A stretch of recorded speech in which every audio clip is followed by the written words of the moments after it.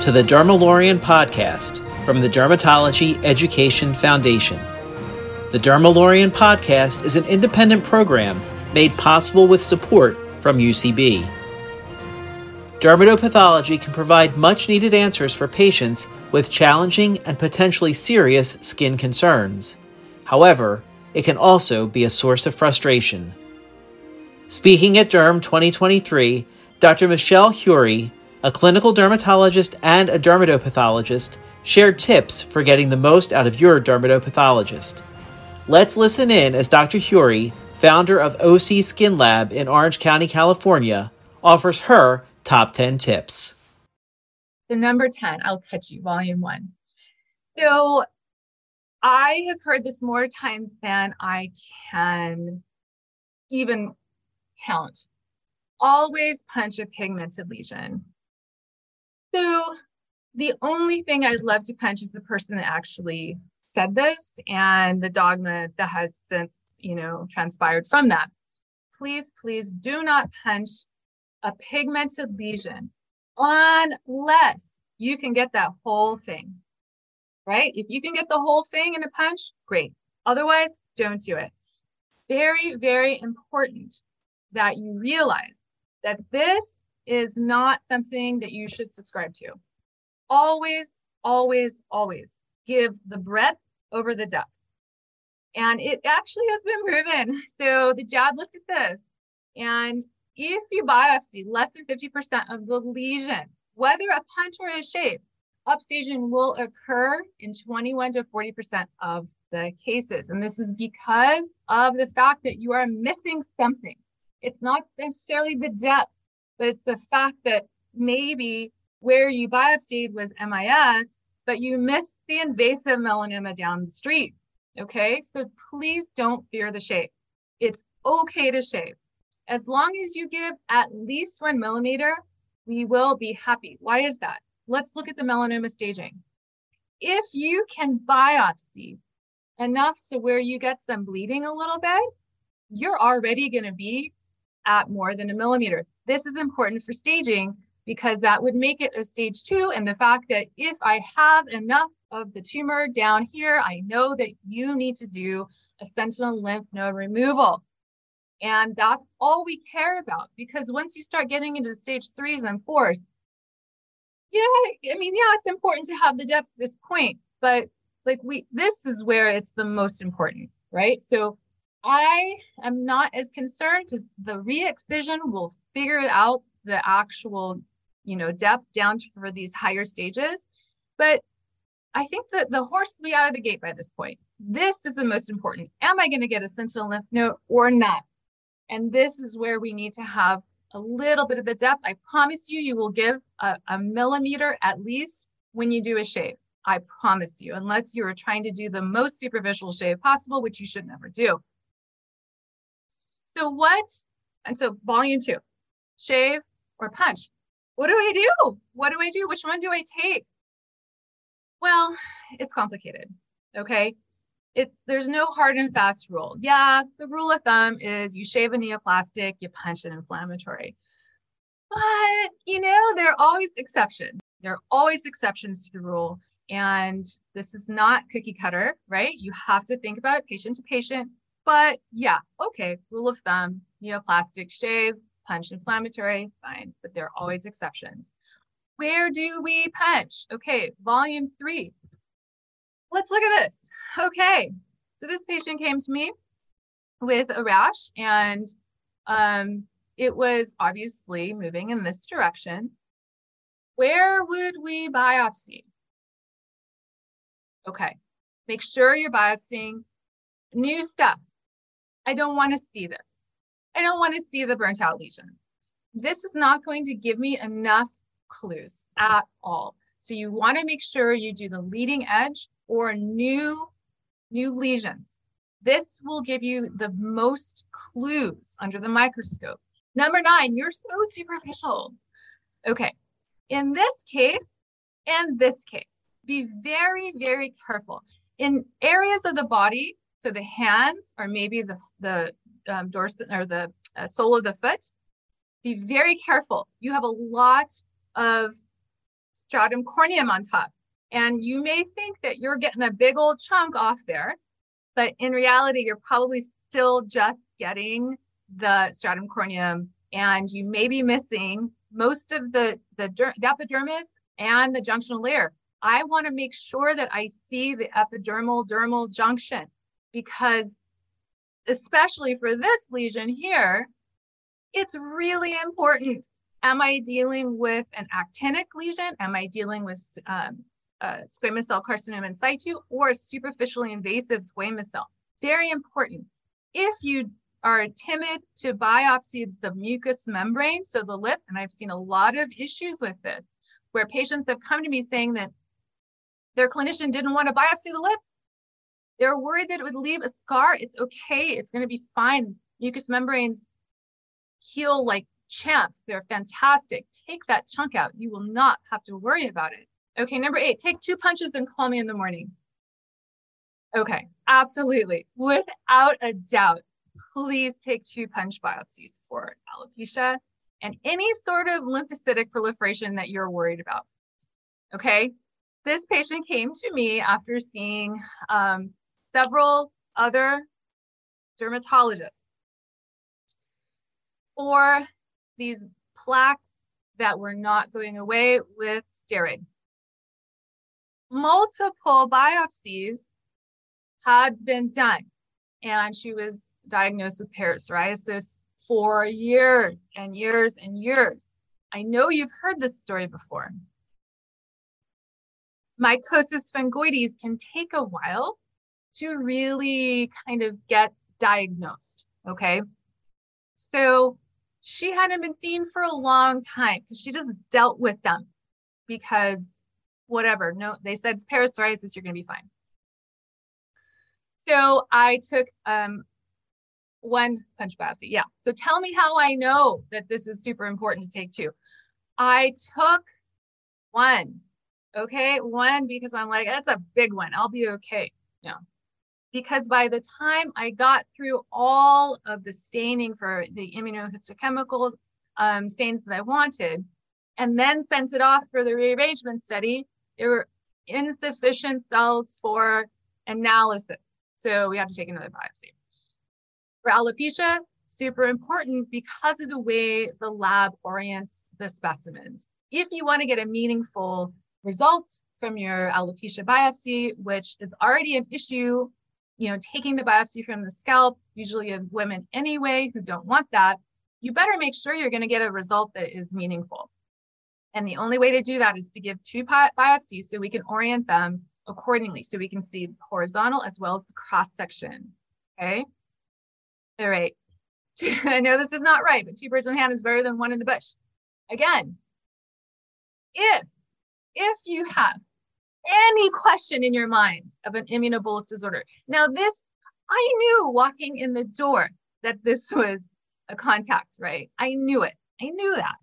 But the problem is he had been to other people who had given him steroids, and he swore up and down that he'd never gotten into contact with anything. Okay, fine. We will play this game. Let's take a biopsy. And if there's any question, take 2. Put 1 in formalin and to send off for H&E. Put the other in Zeus or Michelle's if you have it.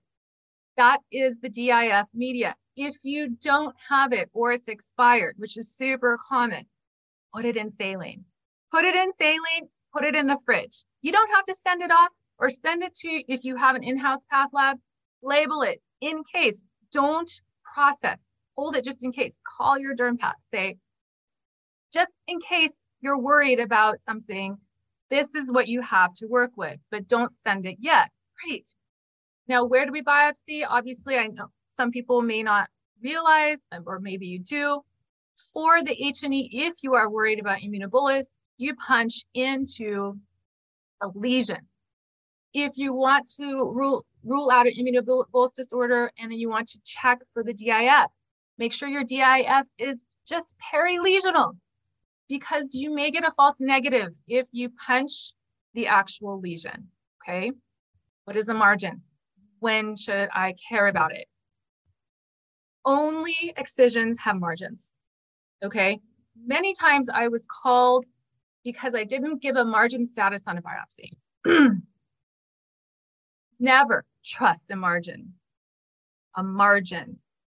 given to you from a biopsy. They do not exist. It doesn't exist. In this case, I'm using the example of a punch biopsy, but it could be the same for a shave. This is probably what you think it would be, right? The problem is that grossing technique as well as cutting it for the slide can absolutely affect what you see. In addition to the biopsy itself, you may not do a perfect biopsy like that. It may be something like this. And it depends on where the section is taken for the slide, right? And if it's shaped like this, lesion is shaped like this, you may have a negative biopsy edge here, but a positive one here. It doesn't mean that what you see on the biopsy, if it was not at any of the edges, that somehow that means that it's not at any of the edges. The slide is only showing us about 1/10 of the width of a hair of that specimen. Please, please, please do not assume that any margin given on a biopsy is real. It isn't. It isn't. Those margins may not be real, but the challenges of understanding compensation certainly are. In a recent Dermalorian webinar, Michelle Salentrup, CEO of MyDermRecruiter.com, distinguished between collections and production. In this month's Dermalorian Derm Decoder, she explains. Knowing your numbers is key to negotiation and getting your worth, okay? So if you can't show a practice your value if you don't know it yourself. So if you don't know the difference between production and collections, your practice does, and more than likely, you're being paid on collections only in your contract. So what you're producing is what you build out. Through insurance, through cash payments, whatever it may be. But what they're collecting, obviously, is what is the practice doing to collect those dollars in for you. So you know what you're actually getting bonused on, right? If they don't collect the money, you're not getting bonused. So 98% of those practices pay you based on collections and not production. Speaking of collections, let's get back to Dr. Huri as she talks more about how to best collect and submit specimens to your dermatopathologist. Okay, straight up. Now tell me, what's the orientation? Okay, this is usually how I live my life. Kiss, keep it simple, and slay. If you're tempted, if you're doing an excision, if you're tempted to orient that specimen with something fancy, don't do it. Superior lateral dorsal side of your mother's aunt, whatever, I don't care. You will get a call from a very confused grossing tech and an even more confused dermatopathologist. How are we orienting them? Keep it absolutely simple. Tag the 12 o'clock margin with a suture. Don't ink it. If you ink, the ink you use may not be the ink that the lab wants to use, and it's not as specific in that ink can kind of bleed depending on which ink you use. When I was a resident and I would get ink that was green, the entire specimen then would turn green because it just bled everywhere. So just don't ink, just put up just a little suture. That's all you need to do, and you will be awesome. So just 12 o'clock, good enough. Perfect. No more. Okay. So I don't want to bias you. The role of the clinical history. If I had a dollar for every time I heard, well, I don't want to bias you, I would be a millionaire and I wouldn't be giving, well, I'd probably still be giving the stock. But this is super important. There is no bias, okay? So a very wise dermatopathologist once said, dermatopathology is like a marriage. Without an equal partnership of the clinical and the histology, it will never be successful. Okay, it was just me that said that. I'm not that wise, but this is super important, okay? And the clinical is so important. Okay, number 3, KOH, beyond the fungus among us. Now, first of all, some people use KOH. I actually don't. I use Chlorasol Black, but if you use KOH, that's great. So make it work for you. If you have something like this, you're doing a scrape, and sometimes it can be kind of tough to see the actual organisms, the fungi. Change your condenser, lower the light. See what happens. You will see it a little bit easier. And if you want to know, the condenser is down here, you just kind of slide it over. What else can the KOH do for us? Well, it's not just for fungus. If you don't have mineral oil, which I don't, use your KOH. Do a little scrape, put it in your KOH, and put a cover slip on it, and you might see this guy or something else that could point you in the direction of this guy, okay? What about this? So say if you have a kiddo that you're not quite sure what's going on, and you maybe just want to scrape it instead of biopsying. If anyone knows this, be proud of yourself.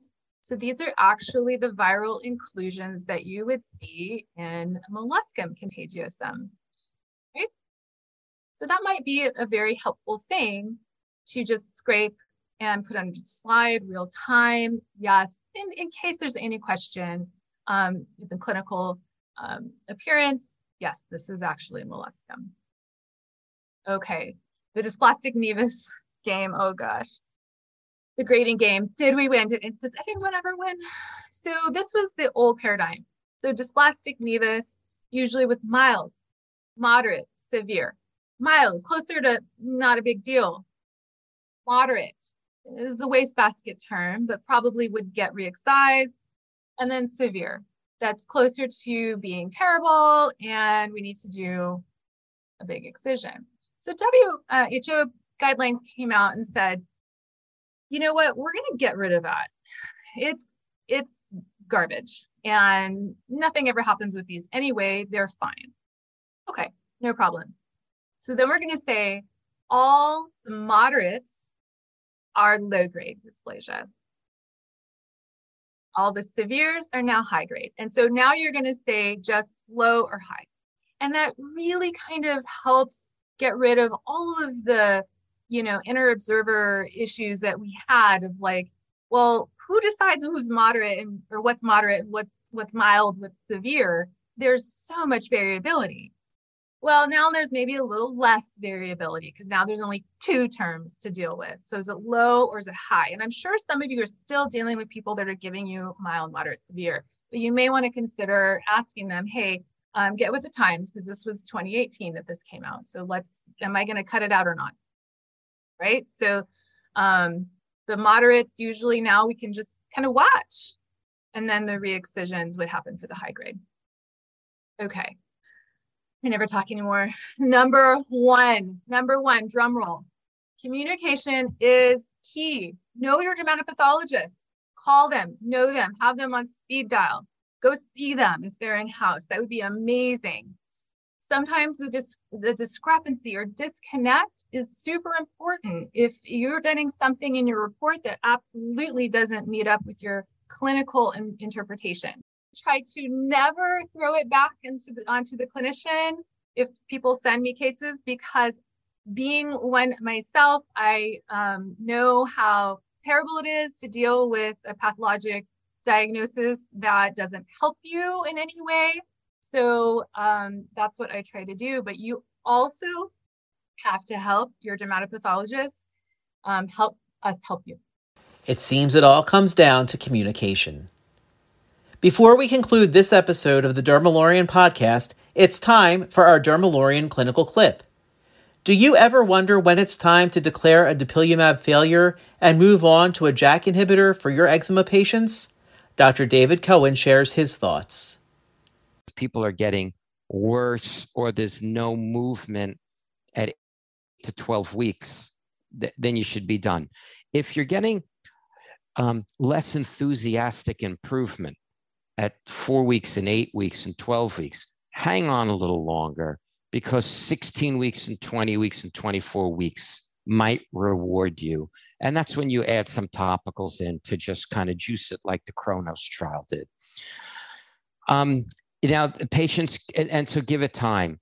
There'll be a point, it's futile, right? So I wouldn't, if you're getting, slow but steady treatment, let it go for 6 months. If you're not getting any treatment, or it's just an abject failure, you'd switch. The question is, what do you switch to? That's it for this edition of the Dermalorian podcast. This independent podcast series from the Dermatology Education Foundation is made possible with support from UCB. Listen to previous editions and keep an eye out for fresh content wherever you stream podcasts. Thanks for listening.